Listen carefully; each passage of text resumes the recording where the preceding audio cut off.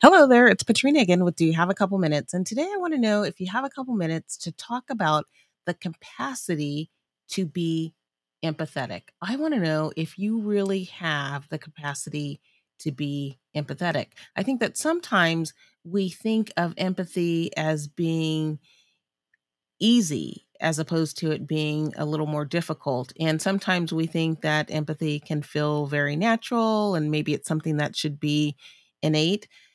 But I want to say that I think that sometimes empathy requires a great amount of energy, of awareness, and intentionality.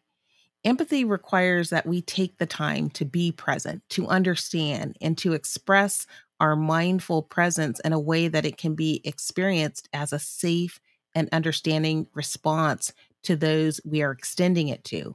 Being curious about others and the impact that the experiences of others have on us is also a part of empathy.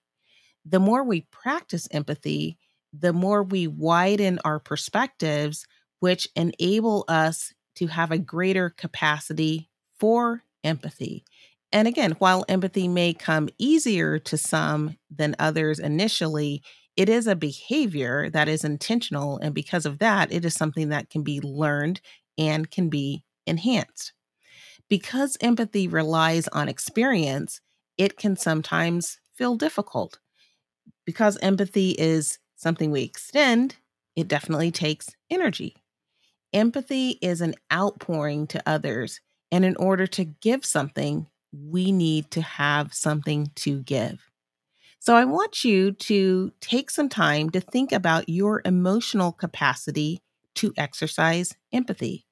Be aware of the energy and the intention it takes to be present and know that it is important to refill and take care of ourselves in order to have the capacity to give.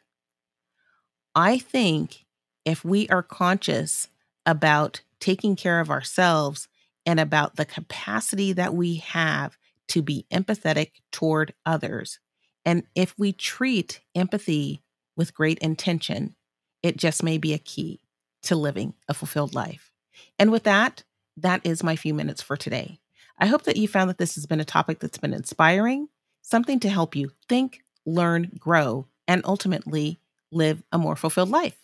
And I hope that if you're enjoying these messages that you'll follow me so you'll get pop-ups when the new ones become available and that you will like and share these messages with others so that they can come along our learning journey as well.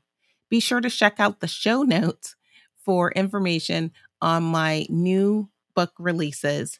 And as always, I'm so appreciative of you joining me and I hope to see you back next time. Until then, bye-bye.